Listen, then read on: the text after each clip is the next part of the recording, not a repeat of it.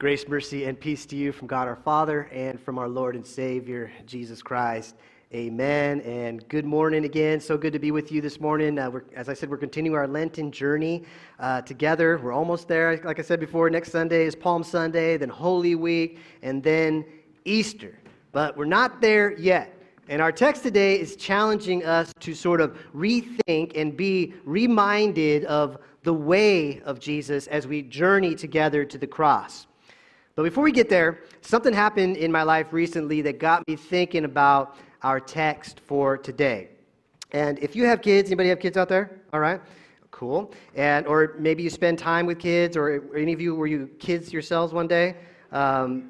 Anyway, got me thinking about our text today, because if you have kids, they drink water, they drink milk, but most kids prefer something else, right? You go to get a kid's meal at a fast food restaurant, there's an option for kids. And kids, they often want this in their lunch. And at our house, my kids love this beverage far more than water, far more than milk, even chocolate milk, although maybe it's a tie sometimes. But the drink I'm talking about is, anybody guess what it is? It's juice, right?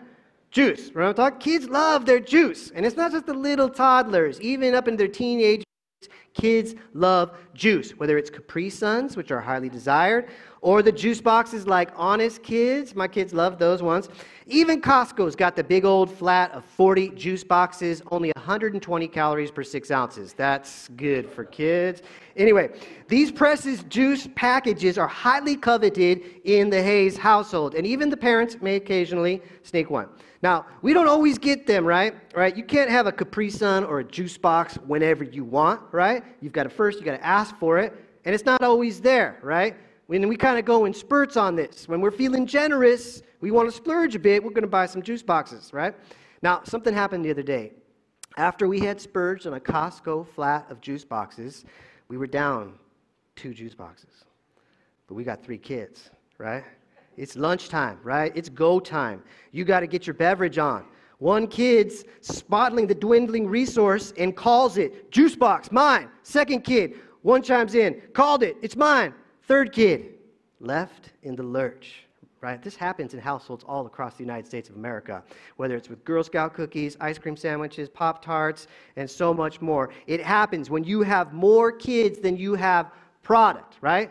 And the child must assert their will. They name it and claim it, and they called it mine.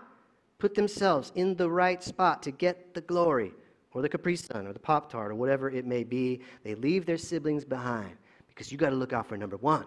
And if you see something that you want, you got to go after it, right? If it leaves someone out, oh well. Even if it's your own brother or sister, oh well. You snooze, you lose. That juice box is mine. Now, this mentality morphs as we get older, right? We often call it success or achievement or ladder climbing, even upward mobility. You see something, you go after it, you got to get it yourself. Even if it means leaving others behind, even your own brothers and sisters. Sibling rivalry of epic proportions. Now, speaking of upward mobility, right at the beginning of our gospel reading for today, Jesus and his disciples and many other people, they were going up, literally upward mobile, physically going up. Right there it says, verse 32, they were on their way up to Jerusalem with Jesus leading the way. And the disciples were astonished, while those who followed were afraid. Again, he took the 12 aside and told them what was going to happen to him. So they're all going up. Jesus is leading the way, going up to Jerusalem, going before them. So there's sort of intention here. There's purpose in what Jesus is doing. Now the disciples, it says, are astonished. So why are they astonished? Because Jesus is walking straight into the mix, you might say. They're expecting a violent confrontation to happen. So the disciples are astonished that Jesus would walk openly into the quote-unquote stronghold of the enemy. So, and then those who were following were also afraid, it said. So many pilgrims are coming up for the Passover. And apparently they are concerned at the ominous atmosphere of a possible conflict with Jesus and the ruling authorities. They're afraid. And Jesus, he indicates to us, he's not joking around. He pulls the 12 aside. And he predicts the suffering that he's about to endure for the 3rd time in the Gospel of Mark. And when he does it, he flips upward mobility upside down. Yeah, he's going up to Jerusalem, but when he gets up there, he will fall down terribly. He says in verse 33, we are going up to Jerusalem, And the Son of Man will be delivered over to the chief priests and the teachers of the law. And then in this third prediction, it gets really active. He says, they will condemn him to death, spit on him, flog him, and kill him. 3 days later, he will rise. Not the upward mobility maybe we had in mind. Those vivid details of the haunting images of Good Friday, of the suffering, of the pain, and you hear those words, and maybe you think of the Passion of the Christ, if you've seen that movie, those images that you just can't get out of your mind. And Jesus is leading the way confidently, with resolve, openly, before all, proclaiming that soon he, the Son of Man, is going to endure mocking. You ever been mocked before? He will be spit upon. Has anyone ever spit on you? I've had it happen. It's belittling. But it gets worse. He knows he will be flogged. That's whipped. That's tortured and then killed. Crucified. Jesus is a dead man walking. But he's walking with confidence, with purpose, with determination, with mission, with will, with strength and confidence, yet with complete and utter humility, walking to his death. Now, just like the other predictions of his suffering in the Gospel of Mark, the disciples didn't get it. In fact, it's as if James and John only heard the last part when he predicts that he will rise. In verse 35, it says, then James and John, the sons of Zebedee, came to him. Teacher, Rabbi, they said, we want you to do for us whatever we ask. Now, first, that's kind of a crazy question, right? Not many people will be like, oh yeah, no problem. Especially when it's the student asking the teacher, the employee asking the supervisor, the disciple asking the rabbi. But Jesus doesn't scold them. He turns it back on them and he asks, well, what do you want me to do for you? And they replied, let one of us sit at your right and the other at your left in your glory. So you hear that, at first it's like, whoa, they totally didn't hear all that suffering, mock, spit, flog, kill part. They just see Jesus confidently leading the way. They hear the rise up part, and they're like, whoa, this is going to happen. And they look in the fridge, and they see that there's only 2 juice boxes left. And there's 10 other siblings that they got to compete against. And so they call it mine. Because Jesus only has one right and one left. They're like, we got to get this now. We got to seize this. And Jesus is like, verse 38, you don't know what you are asking. Jesus said, can you drink the cup I drink or be baptized with the baptism I am baptized with? Now in the Old Testament, the cup is a metaphor for suffering or judgment. And the early Christians, they referred to martyrdom as baptism in blood. So these are 2 metaphors that are for suffering, but they're not seeing it. They think they can do it. Verse 39, we can, they answered. And then Jesus said to him, well, you will drink the cup I drink. You will be baptized with the baptism I am baptized with. And they don't realize how much truth Jesus is speaking because they are going to suffer horribly. James will be beheaded for his faith. John imprisoned, exiled, tortured. Which is kind of prophetic for what Jesus says next in verse 40. But to sit at my right or left is not for me to grant. These places belong to those for whom they have been prepared. It's so ironic that soon on Jesus' left and on Jesus' right will be 2 thieves suffering on a cross. And it's to that suffering on the left and on the right that James and John have been prepared for. It is a cup that they will drink. But it's no juice box of glory, right? It's not the upward mobility that they had in mind. It's not the ladder climbing they thought they were going to climb. It's not the kingdom of greatness that they were going to seize. And the rest of the disciples, they didn't get it either. They think that James and John are beating them to the punch. These are the 10 siblings left without the juice box. It says, when the 10 heard about this, they became indignant with James and John. Now, this most likely is not a righteous indignation. It's more like being jealous that James and John got the first crack, the first ask for a seat of power and glory and fame. They called it first, leaving their siblings in the dust. And you know how it goes when a kid is left without a juice box. You know what I'm talking about? I may or may not have observed said phenomenon lately in my own house. But after what Jesus said, Seriously, after what Jesus said, how could James and John and the others be so blind, so callous, so ignorant, so selfish? It's like, did you hear what Jesus just said about his own suffering? And all you 2 and all you 12, all you can think about is ruling with power and authority at his right and his left? And then it kind of hit me as I looked at this text more, and I thought, how many times?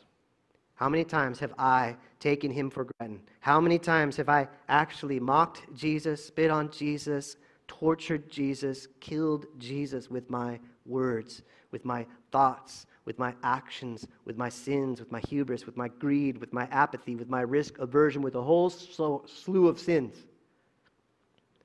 And then on top of that, how many times I have the audacity to ask him for greatness, for great things for me, for my benefit. Lord, give me all shapes and sizes of glory, power, prestige, and achievement, just like James and John. Yet I have the privilege of knowing the whole story. They didn't really totally get it all. It just reminded me it all boils down to our sinful nature, our old Adam, our desires to put ourselves first, our desire to be the GOAT, the greatest of all time, right? And I'm not talking about Tom Brady. I'm talking about God. The deepest part of our brokenness wants to elevate ourselves to be God, to be greater than God, to be first, to make the story all about me. Now, this sort of self-centered struggle has been around a long time, right? Go back to the garden, Adam and Eve. We've inherited it. We see it in our culture. I mean, how does our culture and how does the world define greatness? What does it look like to do a great work? And I read a depressing article a number of years ago about the values that are being endorsed in many popular shows for children, actually. In fact, a longitudinal study out of UCLA demonstrated that over a number of decades, values like fame went from the 15th spot up to the number 1 spot. Values like benevolence fell from the 2nd spot down to the 13th. Tradition down to the 15th. And the top 5 values they noticed were fame, achievement, popularity, image, and financial success. And the professor overseeing the study stated that this is most likely contributing to the rise of narcissism in our culture. Well, like I said earlier, it's nothing new. James and John had bought into the narcissism of the culture of 2,000 years ago and its definition of greatness then. And so Jesus steps in to expose it and to kind of clarify and educate them. In verse 42, he says, Jesus called them together and said, "You know that those who are regarded as rulers of the Gentiles lord it over them, and their high officials exercise authority over them." Right? He says, regarded as rulers. Jesus points out that they're only regarded as rulers, only regarded as great. But what they do has nothing to do with true greatness or true leadership, Jesus is saying. James and John and the disciples had bought into the world's notion of greatness at the time, which was glory, fame, being first, dominate, tyrannize, subdue, control, rule, oppress, exploit, flaunt authority. Grab that juice box and take it. Reminds me of a statement that Genghis Khan allegedly said. It is a terrible statement. He said, a man's greatest work, listen to this, how awful this is. A man's greatest work is to break his enemies, to drive them before him, to take from them all the things that have been theirs, to hear the weeping of those who cherish them. It's brutal. Yet the attitude, in many ways, continues to plague our world and even our own hearts, if we're honest. And it continues because it seems to win. But Jesus comes into the midst of that. He flips the world on its head. He calls that sort of worldview, that sort of thinking wrong. He calls it an illusion, a deception, an empty siren beckoning you to a prison of self-centeredness and destruction. He flips it all over and he says, this is not my way. He says, this is not our way. This is not your way. He says in 43, he says, not so with you.